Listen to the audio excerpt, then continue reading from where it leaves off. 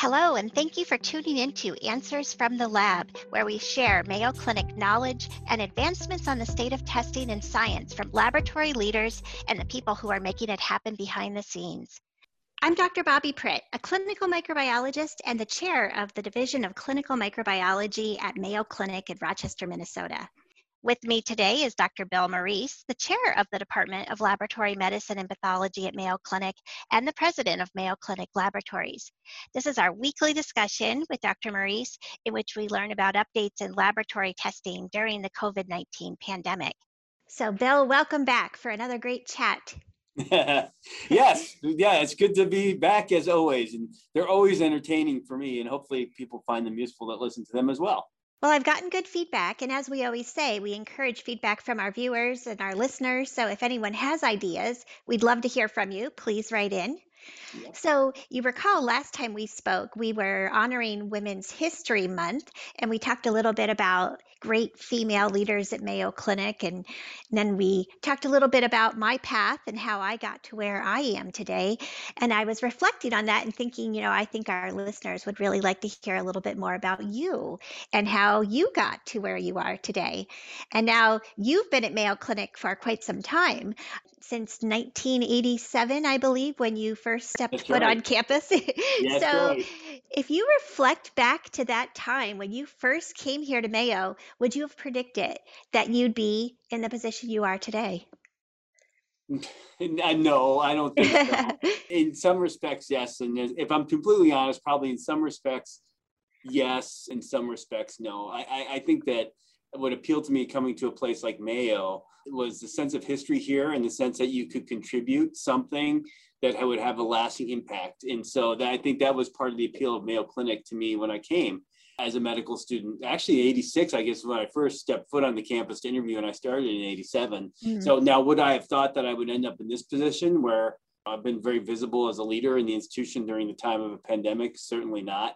That's probably a twist in the plot I would not have predicted when I was a 21-year-old starting medical school here in 1987. When I was 21, I certainly wouldn't have predicted the path that my career has taken.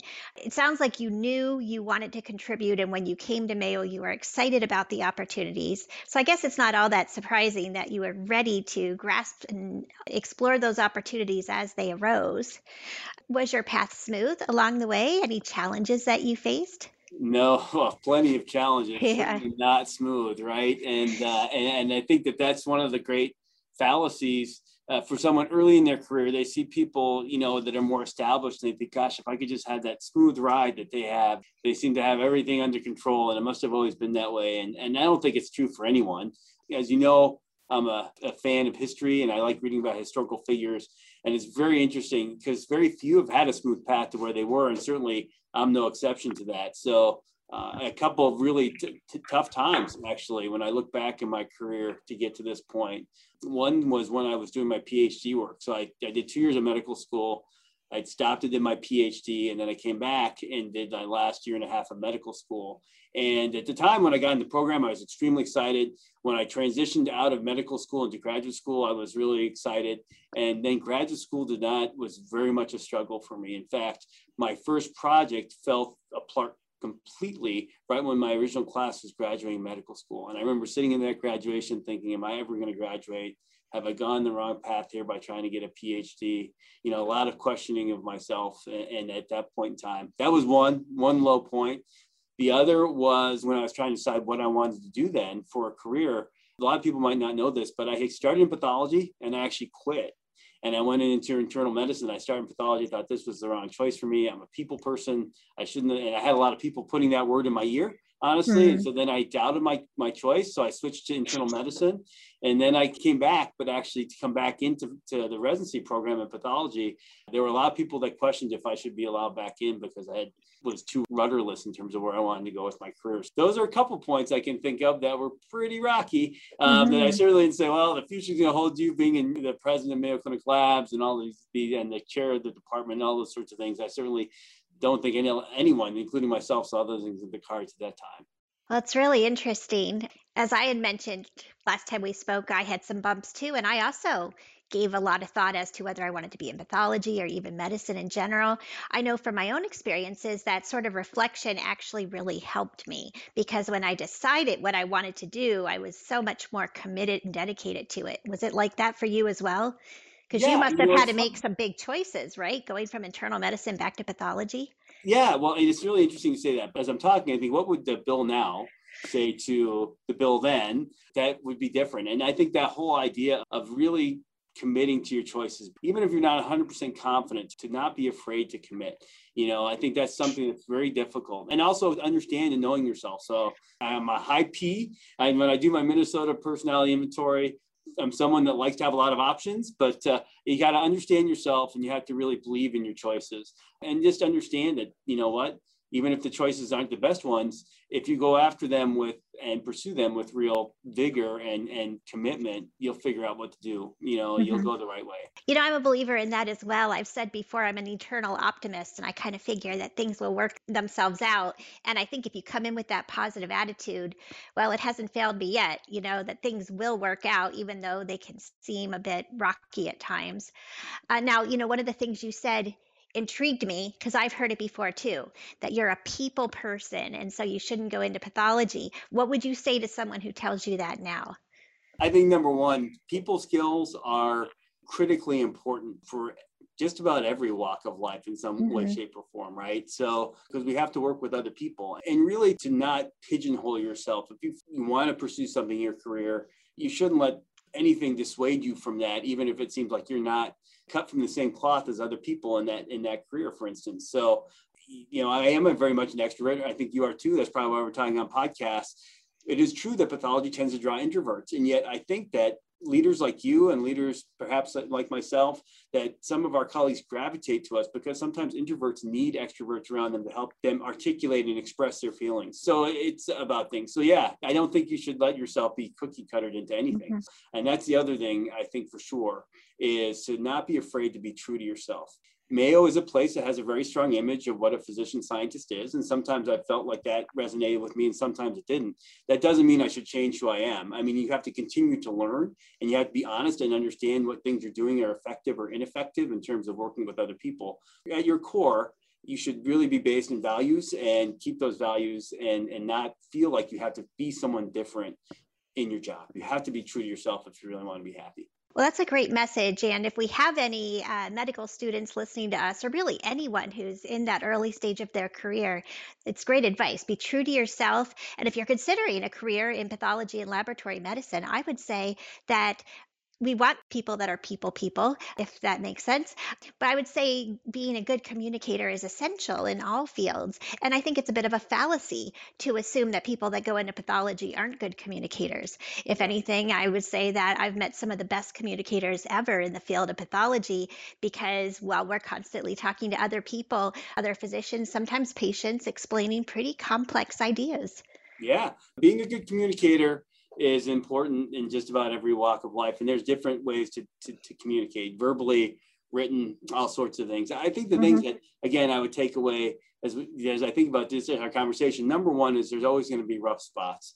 And that's where really not being afraid to do some self-examination, but also being sure that you surround yourself with a good support system for those times, right? And you have people Yeah. you can lean on, that you have things in your life that are not work related, that bring you joy, that you continue to do. For me, it's, as you know, exercise and physical activity. And the other thing is to remember for all of us is how much a small word of encouragement can mean to someone. It Hmm. can sometimes validate. I think of some of the people that validated me along my career here that saw possibilities. When you talk about me in this role, I remember early in my career, there were a few people that said, yeah, you have real leadership potential. I remember thinking, really? Or expressing some confidence. I remember Dr. Hansen, my colleague, one time when I was a resident, he had to leave and he said, you know what, Bill can run this lab. I know he's a resident, but he can do it for a couple of days. And those little things, man, those for someone early in anytime in your career, even today, when people email me and say, thank you, Dr. Maurice, for X, Y, or Z, it helps, right? Small words of encouragement really go a long way. And we shouldn't forget to share them when we feel inspired to do so. Yeah, that's a great thing to say, to think about. If you see someone doing something that, would be just worth mentioning, I try to do that with my residents and just say, boy, you really did a great job in X, Y, and Z. Be very specific too. And I think people really appreciate hearing that. Now, has your leadership style changed over time since you first took your leadership role? I guess it would be as division chair for hematopathology up to where you are today. Yeah, I guess my first leadership role was actually as a lab director, I guess. Yeah, it's funny. Some things have changed and some have not. I mean, the core of who you are, really, as I said, you have to be true to that. The challenge and what I think of the real joy in leadership, though, is you have to continue to get better. You have to continue to try and understand ways to be more effective in helping other people as a decision maker that affects other people. That sense of humility, or, hopefully I have that. Certainly, I know that's an important attribute in leaders, because it's got to be a journey of self-improvement and self-reflection. And I have to say, they're more challenging. That if you're interested in it, really have to start early in that process, because as you go, if you make each pivot or take on a new responsibility, if it's growing in significance or stature, then the number of people that you affect by your decisions becomes greater, and then the visibility of those decisions becomes greater. So again, you really need to kind of develop a set of practices to keep yourself emotionally healthy, and also to keep yourself reflective and growing. But whatever job you do, you're going to look back at the early days and say, I wish I would have done that better, if I would have known that. So you have to know that going in, and you just have to be willing. And that, last but not least, I think it's a common theme, is you have to surround yourself with people who will give you honest feedback, and you have to make it safe for them to do so, as in any position in life, leadership or other, but especially in leadership. And so that's why I really value colleagues like you, because I know you'll tell me when you think I'm doing things well, and you also will tell me when you think I'm not. Hopefully I make it safe for you to hear both. Yeah, you do. And I know that being reflective and also thinking about how do I get everyone around me to really feel comfortable, that can be a bit challenging. You and I have both read some of the same books by Pat Lencioni and his colleagues. And I know that that was a big thing they mentioned is if you have a dysfunctional team, one of the key things is people aren't feeling safe to speak up. Yeah. And do you want to just reflect on how like reading and what you've gotten out of advice from others has helped you? Yeah, well, two things I would say. Number one is you read things outside of your domain of expertise. So Pat Lencioni, that's all about management style, which is not something out of pathology or medical training at all, right? So to read a lot and to take in lots of different pieces of information, and then to understand that if you're in any kind of leadership role, actually even in society, but especially if you're a leader, your behaviors will then pattern the behaviors of people around you. If you want people to be honest and willing and open and humble, then you have to try and be all those things yourself. And that's why, to me, a great example of that, of course, is St. Francis, who, when I went on the pilgrimage to Assisi, to think of someone that was so value driven in his life that he created a lasting impact to today in terms of, and that was not about himself. He was as selfless as anyone could be. So that kind of selflessness and openness and taking in lots of things and looking to people as examples that you wouldn't even think of, and reading about them and what they went through in their lives, all those things I think are critically important. Well, thanks for your leadership, Bill, and inspiring others. Do you have any words of inspiration or any take home points that you want to share with our listeners? They always come into any environment. If you try and make it better and you have values that are driving you for those decisions, you will make it better. And I really benefit from people like you that make me better. So no matter what our role is, I think we all contribute to a greater good, and to be focused on that. And we all have the opportunity to do good. And also we have to forgive ourselves, because we're all going to make mistakes along the way. I guess those are the wisdom or not, those are the kind of words that kind of play in my head when I come into work most days. Yeah, I think that's wise. Forgive yourself, but always try to be the best you can be. Well, thanks for telling us your story, Belle. And I think it was a really great discussion. And I'll look forward to talking to you next time. Yeah. And let's hope that things keep going the right direction with COVID and we can start expanding. I do think, Bobby, it's going to be very interesting to talk about now. Leadership and coming together might be more important than ever, because with the pandemic, we all had a singularity of focus. And now there's all these sorts of things swirling around us in healthcare and lab medicine and pathology. And so it's going to be a very interesting time here as we start to emerge from this pandemic, hopefully sooner rather than later. Yeah, I agree. And come together as the whole world. We all need to do this together. So there will be lots of things for us to talk about. No doubt. Thanks again, Belle. Thanks, Bobby.